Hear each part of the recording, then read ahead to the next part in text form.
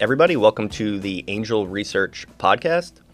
I'm your host, Jason Stutman, and this is a show where we interview stock market experts, investing gurus, if you will, and we pick their brains to get their insights on the market, strategies, and things of that nature.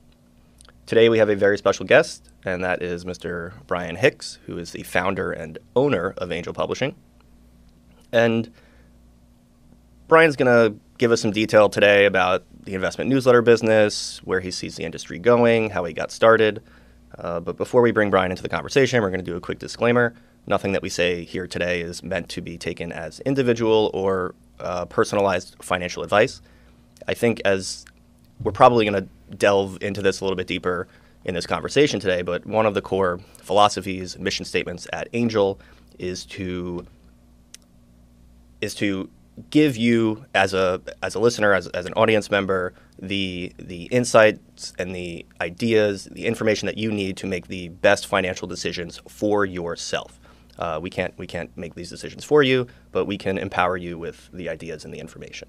So with all that out of the way, Brian, welcome to the conversation. How are you doing today? Pretty well. Thank you so much. It is. I would say it's an honor to have you here, partially because it is, and partially because you pay my paycheck, so I have to be real nice to you. No, that's not true. I'll speak my mind here. I think a good place to start is probably, the very beginning, from when you first entered the financial publishing industry, and then maybe bring us to where you are today. You started from scratch, and then you have a multi-million-dollar company. So you can start from there. Sure. I started in this industry in 1994. I was just getting out of graduate school. I was only 6 years old. Right. It seems so long ago. So it's about almost 30 years ago I've been in this business, and I started at probably maybe the biggest financial newsletter company right now, which is Agora. And when I started in 94, I spent a full year with Bill Bonner learning the industry inside and out and just picking his brain. And for me, it was an epiphany. Coming out of grad school and going into something like an Agora, it was an epiphany. I didn't realize a company like that could actually exist in America, but it did. I spent 10 years at Agora learning everything I could about finance, investments, and more importantly, how to actually write and market. And I basically gave myself bachelor degrees in all those fields. But by the time 2003 came around, I had to become a big fish in a small pond, and I was looking for other ways to, grow. And so that's when I decided to leave Agora and start Angel Publishing. Could you give us some more detail about what the newsletter business was like back then? Because I think it has evolved over time. Maybe you could give us some perspective about how it has changed and maybe how even you personally have helped the industry evolve. Sure. In 94, newsletters were delivered by the mail, by physical mail. We didn't the internet was just starting to emerge, and so everything was done by mail, and promos were done by mail, direct mail, and in order to get a subscriber, a reader to your service, you send them a direct mail piece, and the rule then was you had 3 seconds of when that person opened the mailbox, took out that letter, saw maybe copy on that envelope, and you had 3 seconds to convince them to open that envelope, or they would toss it in the trash. Sure. And when you say copy, you're talking about basically the framing of a specific investment idea in a way that is going to get a reader's attention and kind of explain to them the importance of whatever that idea is. Right. A core message of what it was. And Back then, we were considered and we still are considered, but we really were considered the alternative media back then. I mean, there was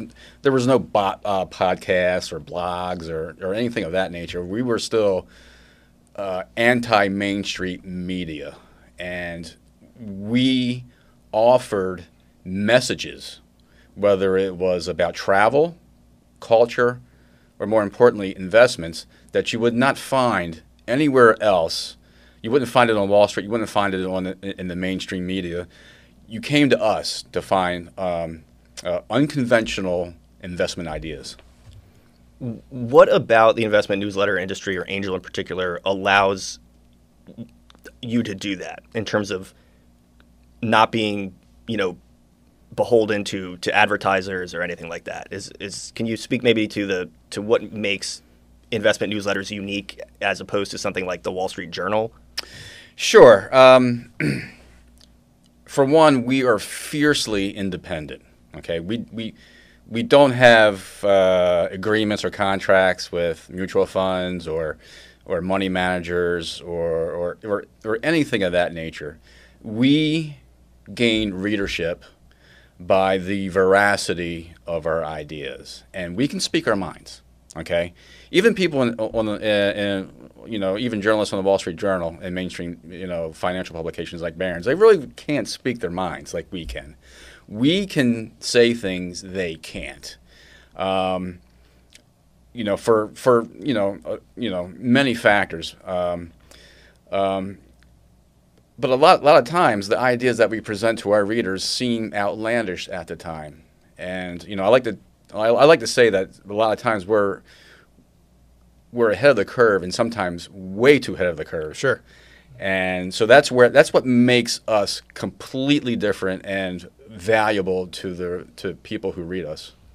Okay, could you speak a little bit? Excuse me. Can you speak a little bit to how a customer should use a financial newsletter? What they can expect from a financial newsletter? Sure. Well, what they can expect is unvarnished truth about what that particular editor sees in the markets. Okay, and a good way to explain our bullpen of newsletters is to use an analogy. And the analogy I like to use is an NFL football team. Okay, the entire team plays football, but each player plays a specific position. You have offense and defense. And on the offensive side, you have the offensive line, you have the quarterback, you have the running backs, you have wide receivers. On the defensive side, you have the defensive line, you have the linebackers, you have the cornerbacks, you have the safeties. And each of those positions, each of them has a coach. So, a Tom Brady has a quarterback coach. The offensive line has a offensive line coach. So even though they're playing the game of football, each player is specialized in their particular field. And that is how you should view Angel Publishing and our newsletters. We all want to make money in the stock market, but each editor is specialized in their particular field of knowledge.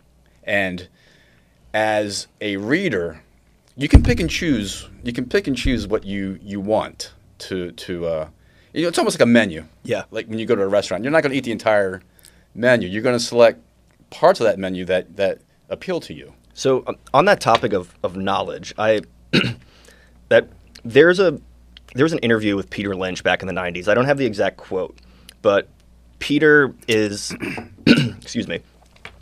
He is talking about how people will spend hours researching the best microwave to buy.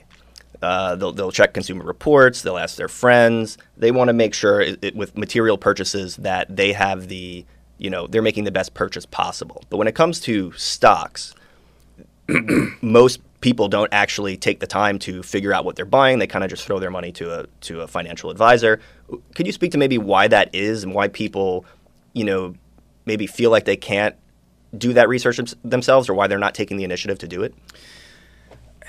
I think a lot of people are very intimidated by it. I think they're intimidated by, I think they've been fed a line that only the experts on Wall Street or a big name money manager can actually help them grow their wealth. It's not true. It's not. I consider the financial health of every person to be as vital, as important as your health, your physical health. Okay? A person might go to a doctor or a personal trainer to help them get healthy, but it's up to that individual person to actually do the legwork. And that's how I see our editors. Our editors, we're experts in our field, but we're here to help you help yourself. Okay? We can give you the material, we can give you the information, we can give you advice, but it's up to you as the individual to actually act on it. And would you say that part of what you do is, or what the company does and what our newsletters are for, is to kind of simplify that information and to make it easier for people to digest? Sure. You have to remember that the professional investment community, and I'm talking about Wall Street stockbrokers, managers, they're very heavily regulated. I mean, super regulated, and so there are things they can and cannot say. We can pretty much say anything. What about investments? Are there investments that they can or not? Like, are they basically motivated to give you a specific kind of investment, or are you going to hear about the same stocks from your financial advisor that you would hear from Angel Publishing, or is there a difference? Yeah, you're definitely going to hear about different stocks from us. A big investment firm, usually when they pitch you a stock, okay, it's usually because they have in their file a huge inventory of that stock. They own that stock, okay? And when they're trying to convince you to buy, let's say, IBM, it's because they have an inventory of IBM stock they want to unload, and they're going to unload it to you, okay? We don't do that. We don't have an inventory of stocks. All we do is we look at the world, we look at the markets, we go from up, down, bottom up evaluation of the markets, and we'd like to take a satellite view of it and see where are those pockets that maybe Wall Street's not looking at. That's what we serve. A need that's not being served by Wall Street. Stocks that they won't touch. It's not because they're bad investments. It's because they can't make millions of dollars in commissions and fees on them because they're not big enough. So what do you say to the average investor who isn't thinking too much about individual stocks, and they say, I'm just going to throw my money into an ETF and be on par with the market? Well, that's a good question, and that's a good analogy too. I like to use that analogy as well. Most golfers, most golfers are trying to beat par. Okay, that's the standard. That's the baseline. Okay. And so there's this assumption out there in the stock market that you can't beat the indexes. Well, that's bullshit. You can beat the indexes, and really good, insightful investors do it all the time.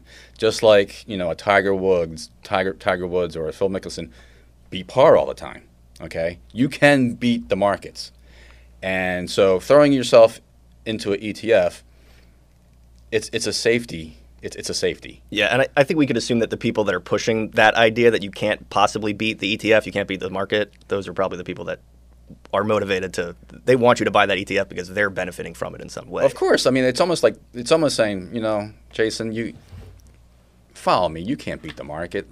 Just come with me and we'll play the market together, because there's no way you can beat that. Well, that's bullshit. But you can. So beating the market, if you're going to do it, obviously you're going to need a lot of information, a lot of details. You can't just roll the dice. You probably are going to actually the market's going to beat you in that case. So Angel Publishing has a ton of different newsletters. You guys have newsletters that are covering the tech industry, connecting Main Street investors with private pre-IPO investing and Reg A deals. There are newsletters that track FDA decisions so that you could see when biotech stocks are about to move. You have services that track insider trading, microcap stocks, a huge breadth. Like you were talking about the football team that has, everyone has a specialized position with a specialized coach. Sure. But we're going to focus today on kind of the more of the bread and butter publications that you have that are completely free of charge, that investors can just get, useful insights and perspectives on the market. And you have three of those letters: Wealth Daily, Energy and Capital, and Outsider Club. We're gonna go through each one at a time, and so maybe you could give us a breakdown. Sure. So we'll start with Wealth Daily. Well, Wealth Daily really is our flagship publication, and I don't remember, but we started Wealth Daily either in 2004 or 2005, and it really was, our free daily e-letter to look at the broader markets and just, make sense of what was happening in totality in the markets. We cover everything in that letter. We cover technology. We cover, cryptocurrencies, energy, and everything in between. Okay. Around 2005, we realized that we were doing a disservice by including energy in Wealth Daily. We knew energy could be its own standalone free daily e-letter because it was so huge.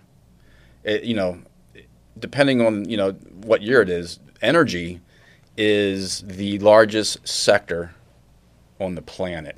Okay, and so in 2004 and 2005, we were seeing signs that that oil was about to experience a catastrophic spike in prices on a phenomenon called peak oil, which basically means that the world was running out of easy to get, cheap oil. It didn't mean we were running out of oil. It just means the next generation of oil was going to be harder to get and more expensive to get, and that had ramifications for the entire energy sector. Okay, so if you have, and we were predicting oil was going to go to $150 a barrel, in 2008 it did. Okay, so when the price of oil rises that dramatically in such a short period of time, there are peripheral markets that are going to be spun off, and there's going to be investment capital going to those markets, and those markets were renewable energy. Okay, so we were one of the first ones to really hang our hats on renewable energy, and really just take the bull by the horns on that.